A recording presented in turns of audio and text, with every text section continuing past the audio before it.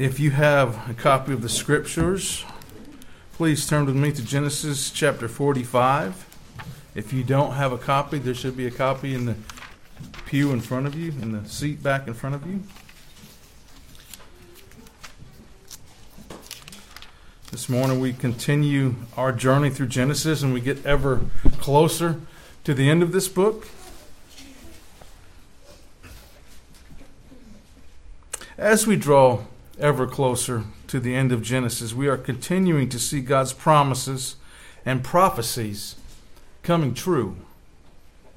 And since we know that God is the same yesterday, today, and forever, God still keeps His promises. God had said to Abram, "Know for certain that your offspring will be sojourners in a land that is not theirs, and will be servants here, and they will be afflicted for 400 years. But I will bring judgment on the nation that they serve, and afterward they shall come out with great possession." Genesis 15, 13, and 14. God is now, in the passage before us today, starting to fulfill this prophecy.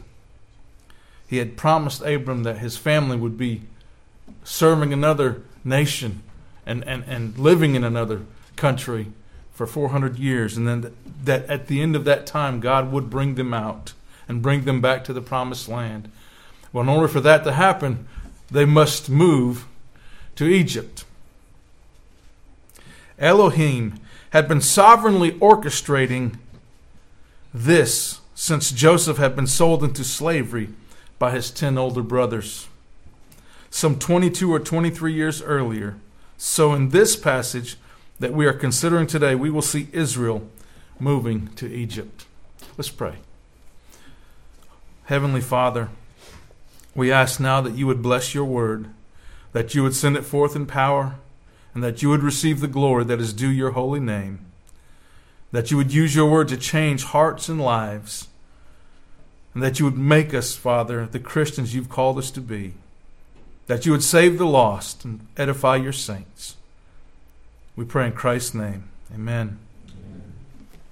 Well, we're not going to read the entirety of chapters 45 through 47 for the sake of time, but we're going to try to cover the information and the things that we have been given by God in this passage. It is my hope and prayer that we will even more clearly see and acknowledge the mighty, sovereign hand of God, faithfully orchestrating the affairs of men to accomplish His own good pleasure. And I must say there, God working in the affairs of man, He doesn't just work in the affairs of the church. He doesn't just orchestrate the affairs of the believers, the saints, but He orchestrates all the affairs of mankind. As we can see in this passage, it wasn't just His people that He was orchestrating these events for. It was also the Egyptians and those of other nations. He not only uses supernatural means, but more often than not, God uses ordinary means. He uses ordinary people, and He uses our circumstances to accomplish His will. Often when we think of God as always doing miraculous things. You know, we think of God as creator. What a miraculous thing that was, creating everything from nothing. How much more miraculous, though, than creation is the salvation of one lost soul. Because the Bible calls that recreation. And God sovereignly does that by the power of His Word. Just as He spoke everything into existence at the beginning of time, so too the Word of God has the power to save the lost. We always have high and lofty ideas about God, which are right. But a lot of times we fail to consider that God is quietly behind the scenes orchestrating everything that happens, using common means, ordinary people, our circumstances, where we find ourselves in life. We call this providence.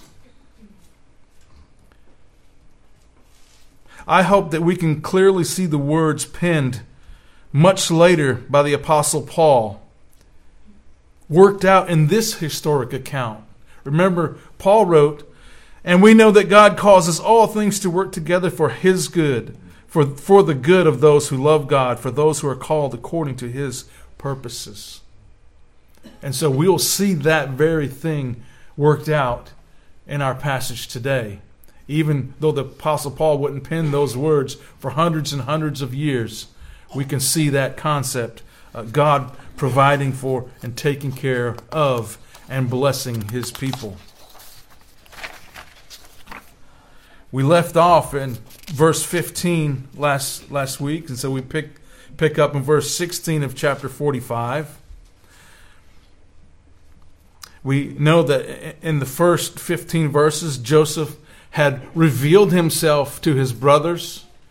They had been afraid, and rightly so, because they had some 22 years earlier sold him into slavery. And now he's the second most powerful man in the country, in the nation of Egypt. But Joseph was very gracious to them. He was very kind. He was forgiving. He was loving. He informed them and he assured them that they had no need to fear him, because he understood what they meant for evil, God had meant for good, to provide salvation, as it were, for not only his family, but for the nation of Egypt. Salvation from the famine, physical salvation, not spiritual salvation. So the news of this reaches Pharaoh, and Pharaoh's happy. He really likes Joseph. Joseph has been a godsend to him and his country. And so Pharaoh is happy that Joseph has been reunited to his family. And so he tells Joseph to go and move his entire family to Egypt. And he says that you can have the best of what Egypt has to offer. You can have the fat of the land, so to speak.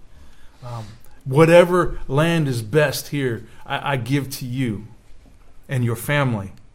And he even sends, the Pharaoh even commands Joseph to send carts laden with food and provisions and gifts for the trip, and wagons to carry the women and the children back to Egypt. Joseph complies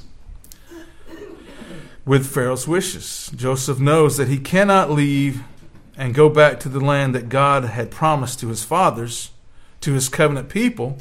So he does the next best thing. He brings the covenant people to where he is. Now, here I've heard people describe this, everything was going good till Joseph drug his family to Egypt. Well, that was God's plan. Amen. That was God's plan. Joseph didn't drag anybody anywhere. He was the one that was drugged to Egypt as a slave. But now he's bringing his family to him in Egypt. Now notice, it's hard to get past the favoritism that is constantly shown in this family. Remember the favoritism that Jacob showed to Joseph as his favorite son. And then the favoritism that Joseph has already shown to his full brother, Benjamin. Remember, all the rest of his brothers are half-brothers, right? They have different mothers, but the same father. But Benjamin has the same mother and father. And so Joseph had lavished extra food on him when they ate at the banquet. And now he gives all of his brothers gifts. He gives them all a change of clothes, new garments. But he lavishes on his brother Benjamin once again more than he had given his other brothers. Plus he gives them money. And so it's no wonder that when he sends them home to get their father, his departing words to them are what? Do not quarrel on the way.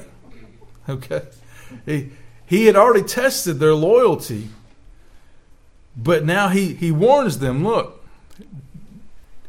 don't let this pop up again. Don't quarrel on the way. John Phillips writes of this verse, they were on their journey home. It was to be a long, tiresome road. By the way, it was approximately 300 miles on foot with donkeys and wagons. Okay, so you can tell that journey would take a while. Phillips continues, perhaps they would squabble among themselves, even become envious, after all, of Benjamin's unique gifts. For though they had all been recipients of Joseph's grace, goodness, and gifts, they were not yet safely home. Thus Joseph bade them guard well their tempers and their testimony. End quote. We too, as Christians, have been recipients of God's grace, God's goodness, and God's gifts. Like the brothers, our journey home is not yet complete. We are to guard our lives so that we glorify God in all that we do. Do not quarrel on the way, dear ones.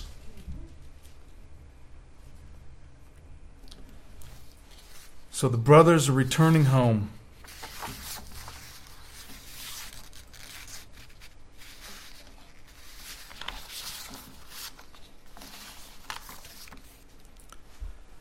And when they reach home, we read they give the good news to their father. And what does Jacob do? Jumps up and down for joy, right?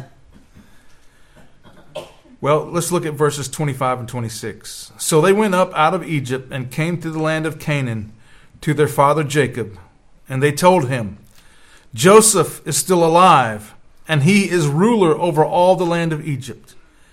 And his heart became numb, for he did not believe them. What is that? I mean, he was, some people say that he might have momentarily, his heart stopped maybe momentarily. We don't know all that. We don't speculate. But we know that he was stunned with the news. It was a shock to him. He didn't believe them.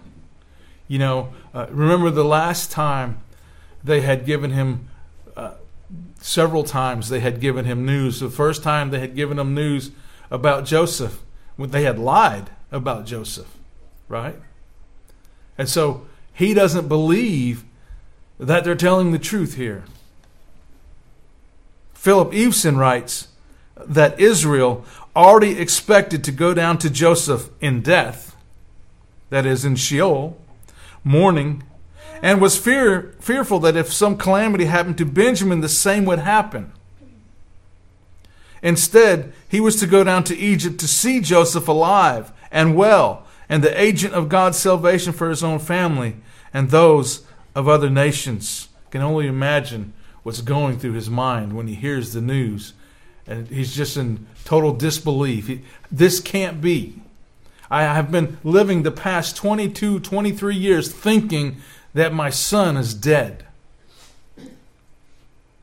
But chapter 45 concludes with these words. And Israel said, it is enough. Joseph, my son, is still alive. I will go see him before I die. He saw all the carts and the provisions that had been sent. And thus he believed that Joseph was still alive. The next thing we see when we pick up in chapter 46, we see Israel moving. He's starting on this journey. He's heading towards Egypt. And he stops in Beersheba.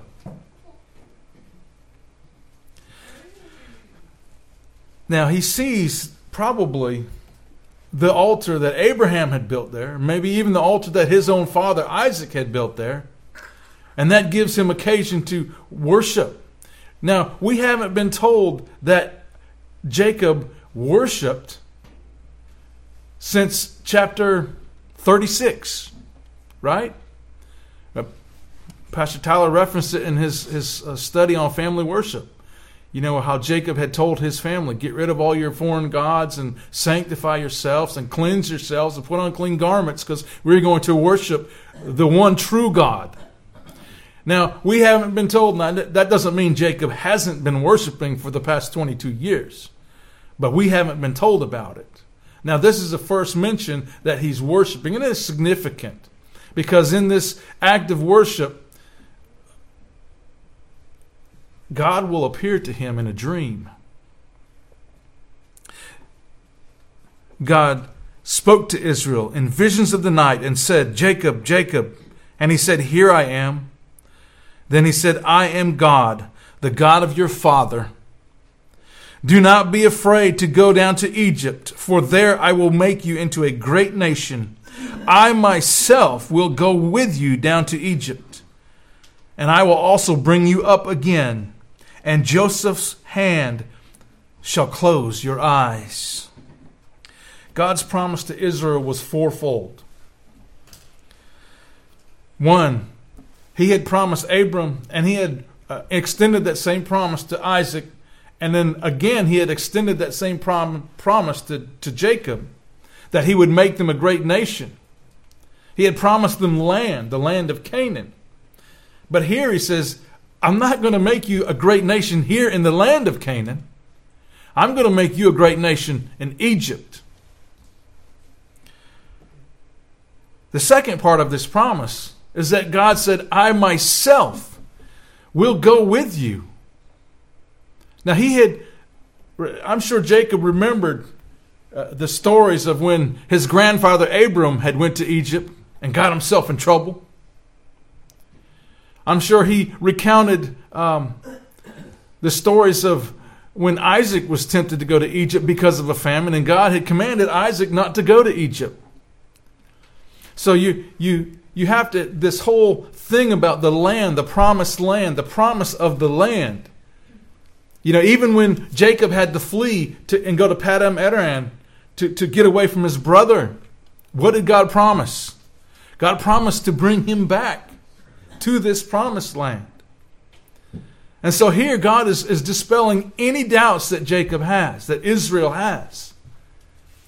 He says, go. Don't be afraid to go. Go down to Egypt. I will go with you. That same, remember the ladder dream, Jacob's ladder? God had promised to go with him, to be with him, to protect him. And so he's reiterating that promise here. I myself will go with you. Now, I don't know about you, but that would be very reassuring. Knowing that God says that he himself will go with you. Well, dear ones, Jesus has said the same thing to you and to me, if you are a believer. He has promised to be with us, even to the end of the age. The end of the age when he returns. The third part of his promise to Israel is, I will bring your descendants out of Egypt back here to this land of promise. In other words, I'm not sending you to Egypt because I changed my mind. I'm still promising you this land. I promised it to Abram, I promised it to Isaac, and I promised it to you. And I will keep that promise. So don't worry about going down to Egypt, because I will still keep my promise. I will bring you out of Egypt. And the fourth part is you will get to see your son Joseph before you die. Notice here he says, and Joseph will close your eyes. In other words, Joseph would be the one to do that last respectful deed for his father. Upon his father's death, Joseph would close his eyes, his own hand. And so there would be a reuniting with Joseph and his father, Israel. Alan P. Ross writes, after he had sacrificed to the Lord at Beersheba, Israel received confirmation from the Lord about the move. In a night vision, the Lord reiterated the promise that he would make Israel into a great nation and that he would deliver his people from Egypt. This vision would have encouraged not only Israel, the patriarch, but also the nation of Israel. Later, when they were preparing to leave the land of Egypt to return to Canaan, the revelation was clear. God was with them. And so the promise would be fulfilled and delivered, end quote. And so next we're given, after God appears to Israel, to Jacob, and promises that he will go with him to Egypt, now we're given a genealogy, a list of names of those folks that went to Egypt. Named are all his descendants. All who are named, we know that, of course, and Onan, two of Judah's sons, didn't go to Egypt because they died in the land of Canaan. Remember, we read that story in chapter 38. Rachel also died in Canaan. Of course, this list does not include his sons' wives. Some of the names on the list will be born later in Egypt. Okay, what's important is that this list of names will come into play, and during the Exodus, when the tribes are numbered, as they go back and they trace their genealogies. Okay, so that's why this list was important here. 70 is a round number; it's a significant number. We don't have any cause to think that although Benjamin has been listed as having 10 sons, that they were all born at this time, because he was still quite a young man at this time. But just as the Bible tells us that Levi paid tithe to Melchizedek, well, Levi wasn't even around when Abraham paid tithe to Melchizedek. But he was a descendant of Abraham. So he paid tithe through Abraham, being one of his descendants. And so we would look at these names and say they're included in this list, even if they're not born yet, because they are represented in their fathers, in these heads of the nation of Israel. These 12 brothers will become the heads of 12 tribes. This, in effect, is Israel in infant form as a nation. Before they had been Israel the family. And now they are Israel the nation in infant form as they grow and progress in the land of Egypt. Of special interest in this genealogy is Perez. Remember, Perez is Judah's son by Judah's daughter-in-law, Tamar. We read and learned about that in chapter 38. What's more important about Perez, though, is that he is in the lineage of David. And what's more important is that he is in the lineage of David's greater son, Jesus of Nazareth, the Messiah. This is what the infant nation of Israel looked like when they had first arrived in Egypt. We read in verses 26 and 27, all the persons belonging to Jacob who came into Egypt, who were his own descendants, not including Jacob's sons' wives, were 66 persons in all. And the sons of Joseph who were born to him in Egypt were 2. All the persons of the house of Jacob who came to Egypt were 70. In other words, his entire family. There was none left alive in the land of Canaan. All his family who were alive came to Egypt with him. And next we have Jacob's long longed for reunion with his long lost son. Once again, we see Judah taking on a prominent role, and that he was sent to inform Joseph of the arrival of the family in the land of Goshen. Now, we think of Egypt as a city, right? Usually in this context, we think of Egypt as a city. You know, the Pharaoh's got his palace and all the people there in the city, right? But Egypt was a country, just as it is today. I don't know if the boundaries are the same, but it's spread out. The majority is concentrated, however, on the Nile River, because the rest is sand. The rest is desert. And so to have life, you need water. Well, at the end of the Nile, before it goes into the Great Sea, the Mediterranean Sea, it splits up into several different tributaries. That's called the Nile Delta. And the land of Goshen is on the far eastern side of the Nile Delta, which was probably close to the city, but not on top of the city.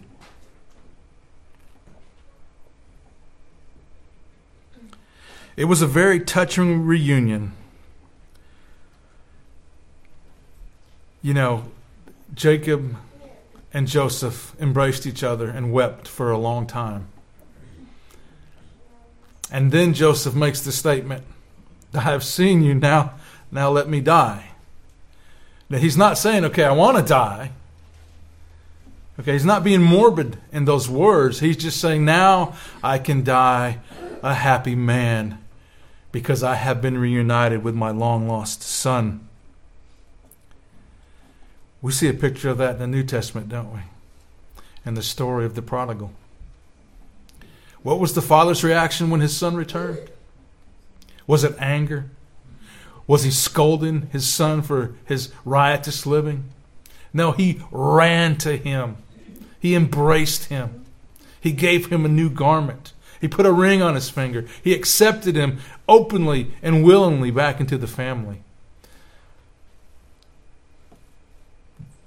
Jacob had lost his son, and now his son was alive. And he had been reunited with him. But we see this, the words of Jacob here, the words of Israel, that I may die in peace. We say that elsewhere in the New Testament too, don't we? Turn with me to Luke chapter 2. Luke chapter 2. You know the story. Jesus is an infant. He's brought to the temple to fulfill the rites that were required. And there's this man called Simeon in the temple. Let's start in verse 25 of Luke chapter 2. And when the time came for their purification according to the law of Moses, they brought up him, which is Jesus, up to Jerusalem to present him to the Lord. As it is written in the law of the Lord, every male who first opens the womb shall be called holy to the Lord. And to offer a sacrifice according to what is said in the law of the Lord, a pair of turtle doves or 2 young pigeons. That means they were poor. Now there was a man in Jerusalem whose name was Simeon. And this man was righteous and devout, waiting for the consolation of Israel, and the Holy Spirit was upon him. And it had been revealed to him by the Holy Spirit that he would not see death before he had seen the Lord's Christ. In other words, before he had seen the Messiah. And when he came in the Spirit into the temple, and when the parents brought the child Jesus to do for him according to the custom of the law, he took him, Simeon, he took him up in his arms and blessed God and said, Lord, now you are letting your servant depart in peace according to your word, for my eyes have seen your salvation. That was a happy moment for this man. And just it was a very happy moment for Jacob being reunited with his son. Now he says, I can die a happy man. But there's also something more important here with this reunion. You remember Abraham had been commanded to sacrifice his son Isaac? And God had delivered Isaac by providing a ram? In that, Abraham had figuratively received his son Isaac back from the dead. And so now Jacob also figuratively receives his son Joseph back from the dead. And these point us to a more important event. Because in the fullness of time,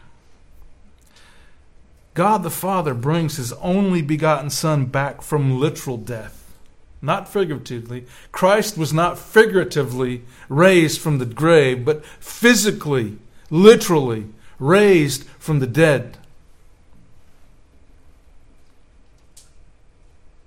He was raised in power and glory. And we are given a short glimpse of what that reunion with the Father looks like in the Psalm 24.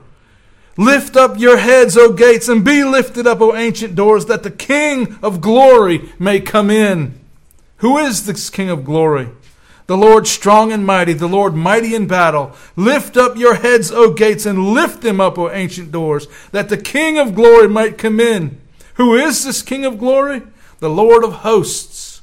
He is the King of glory. And I believe that's a picture of Christ's return to the Father and glory. But we're also told in the New Testament that he was taken up in glory, which we read as our call to worship. Great indeed, we confess, is the mystery of godliness. He, Christ, was manifest in the flesh, vindicated by the Spirit, seen by angels, proclaimed among the nations, believed on in the world, and taken up in glory. And so we have an earthly view of a reunion that will take place, has taken place in heaven. Okay? A father who has lost his son and has gotten him back. A father, more importantly, who has sent his son to die for the sins of his people, and then has received him back into glory. As Christ said, glorify me as I have glorified you. Christ was so glorified. And the Father has bestowed on him what? A name that is above every name. The name at which every knee shall bow and every tongue confess that Jesus is Lord. So even in this wonderful reunion we see back in Genesis, we can see the hints, at least, of the gospel message as we are pointed forward to Christ.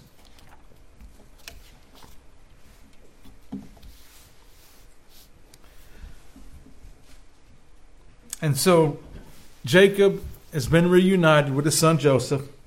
The family is all together in Egypt. Now notice, Joseph is a wise ruler. He's wise in all his dealings. And we know this wisdom wasn't just his. It was given to him by God, I'm sure. This is one of the blessings of God on his life, was this great wisdom. But he prepares his family to meet Pharaoh. Now Pharaoh had already said they could have the best of the land, but he wants to ensure that. And so he tells them, look, when you go before Pharaoh, tell him you're shepherds. So he will give you the land that's more suitable for your flocks. Why? And then they have this curious statement, shepherds are an abomination to the Egyptians. Now, we're not even going to go there, because there's so many different speculations and all these different commentators and commentaries. It's probably because the Egyptians were more agricultural, if you will. They relied more on growing crops. Okay? The Nile River was their source of life. The springtime floods would water their fields so that they could grow crops. Okay? So they were more of an agricultural a people rather than maybe less raising cattle and sheep and whatnot. And we see that, and even in our old American history, right? And out in the West, there was always tensions between the cattle people and the farmers, right? There was even tension between the cattle people and the shepherds, the sheep, right? So we don't need to. We just know that Joseph says, "Tell him you are shepherds," and so he's preparing them to meet the most important person in the country. Joseph is like the second in rank, only to Pharaoh. Joseph picks 5 of his brothers to meet with Pharaoh. And the brothers explain to Pharaoh their occupations and tell him just as Joseph had commanded them. And they explain, they describe how bad the famine was in their land of Canaan. So that's why they came here with their flocks and their herds. And then Pharaoh instructs Joseph to settle them in the land of Ramses, which is, at the time Moses wrote this, that's what it was called, Ramses. But of course, before that, it was known as Goshen. And then he also tells Joseph, look, if any of your brothers are really good as shepherds, put them in charge of my livestock. Okay? You know they had... We can't say that the Egyptians didn't have any livestock, because we know later on in the plagues they had livestock. Their livestock was ruined by the plagues. And then, curiously, Jacob is brought before Pharaoh. And it doesn't show him, he's not afraid. You know, a lot of people get nervous when they go into the presence of royalty. You know, a lot of, spending time in the military, I saw that. You know, a lot of people are afraid when they go into high-ranking people's offices and whatnot. And, well, generally, if you're called into somebody's high-ranking office, you probably have good reason to be afraid. But people tend to get nervous. Here, Jacob does what? Curiously, he pronounces a blessing on Pharaoh as if he's the superior one. He blesses Pharaoh. Pharaoh asks him about his length of age. We read, "And Jacob said to Pharaoh, the days of the years of my sojournings are 130 years. Few and evil have been the days of the years of my life, and they have not attained to the days of the years of the life of my fathers in the days of their sojournings." That's verse 9 of chapter 47. Philip Eveson explains Jacob's answer. Abraham was 175 when he died, and Isaac was 180. Life had also been evil or hard, more than his father and grandfather. He had experienced severe troubles, including escaping from his brother, an unhappy married life, the death of his favorite wife in childbirth, and mourning the loss of a son he assumed had been killed. Jacob's words were not a complaint. He was merely stating the truth. End quote. He had at least the last 22, 23 years, had a very hard life. You know, if you look at it, a lot of his hardships had been his own fault. I mean, he had to flee from his brother. Why? Because he had stole his birthright. He had stole his blessing.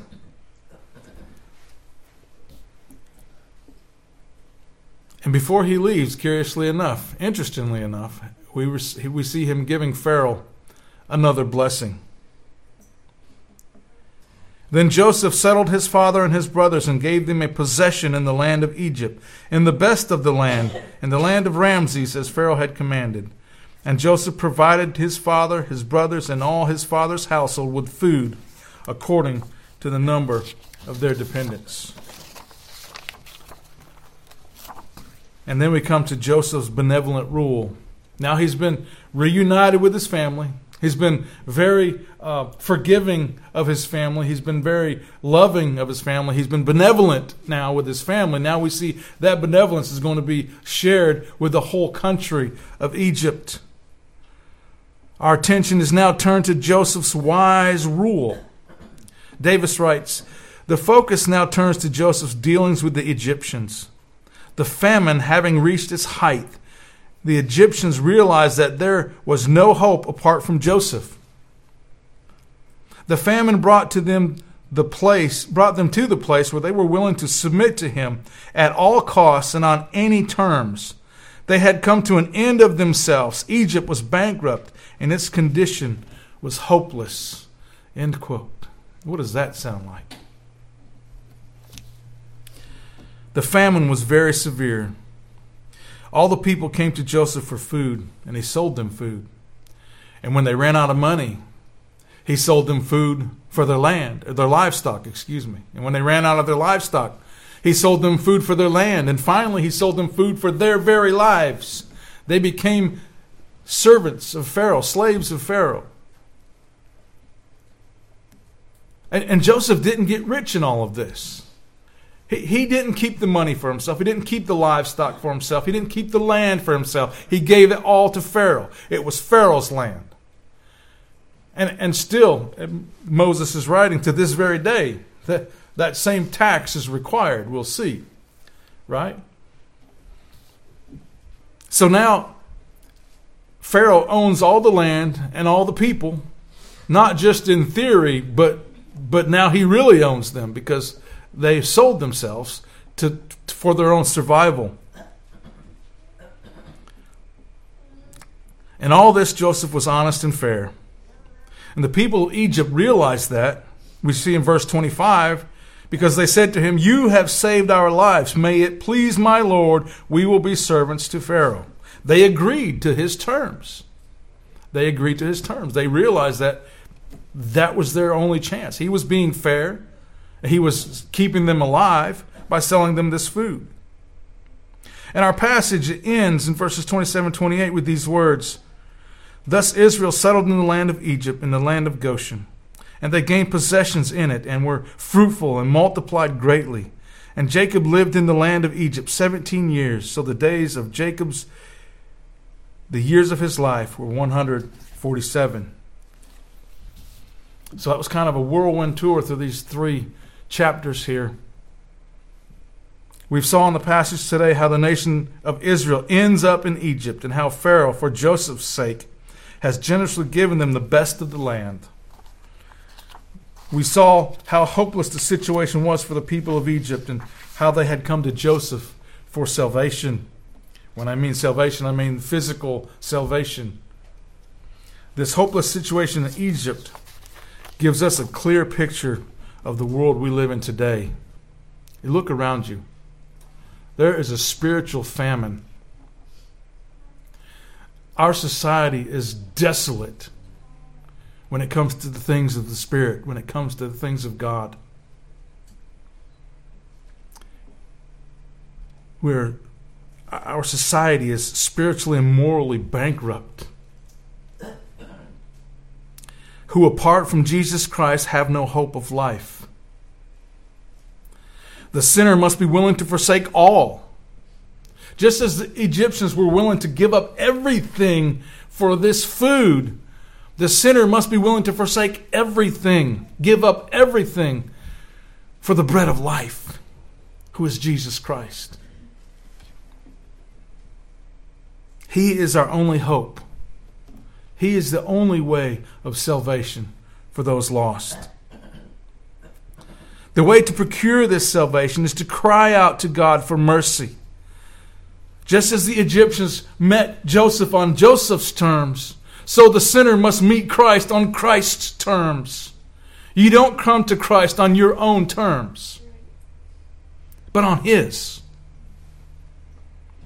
The sinner must come to the end of him or herself. We read, by the works of the law, no human being will be justified in his sight.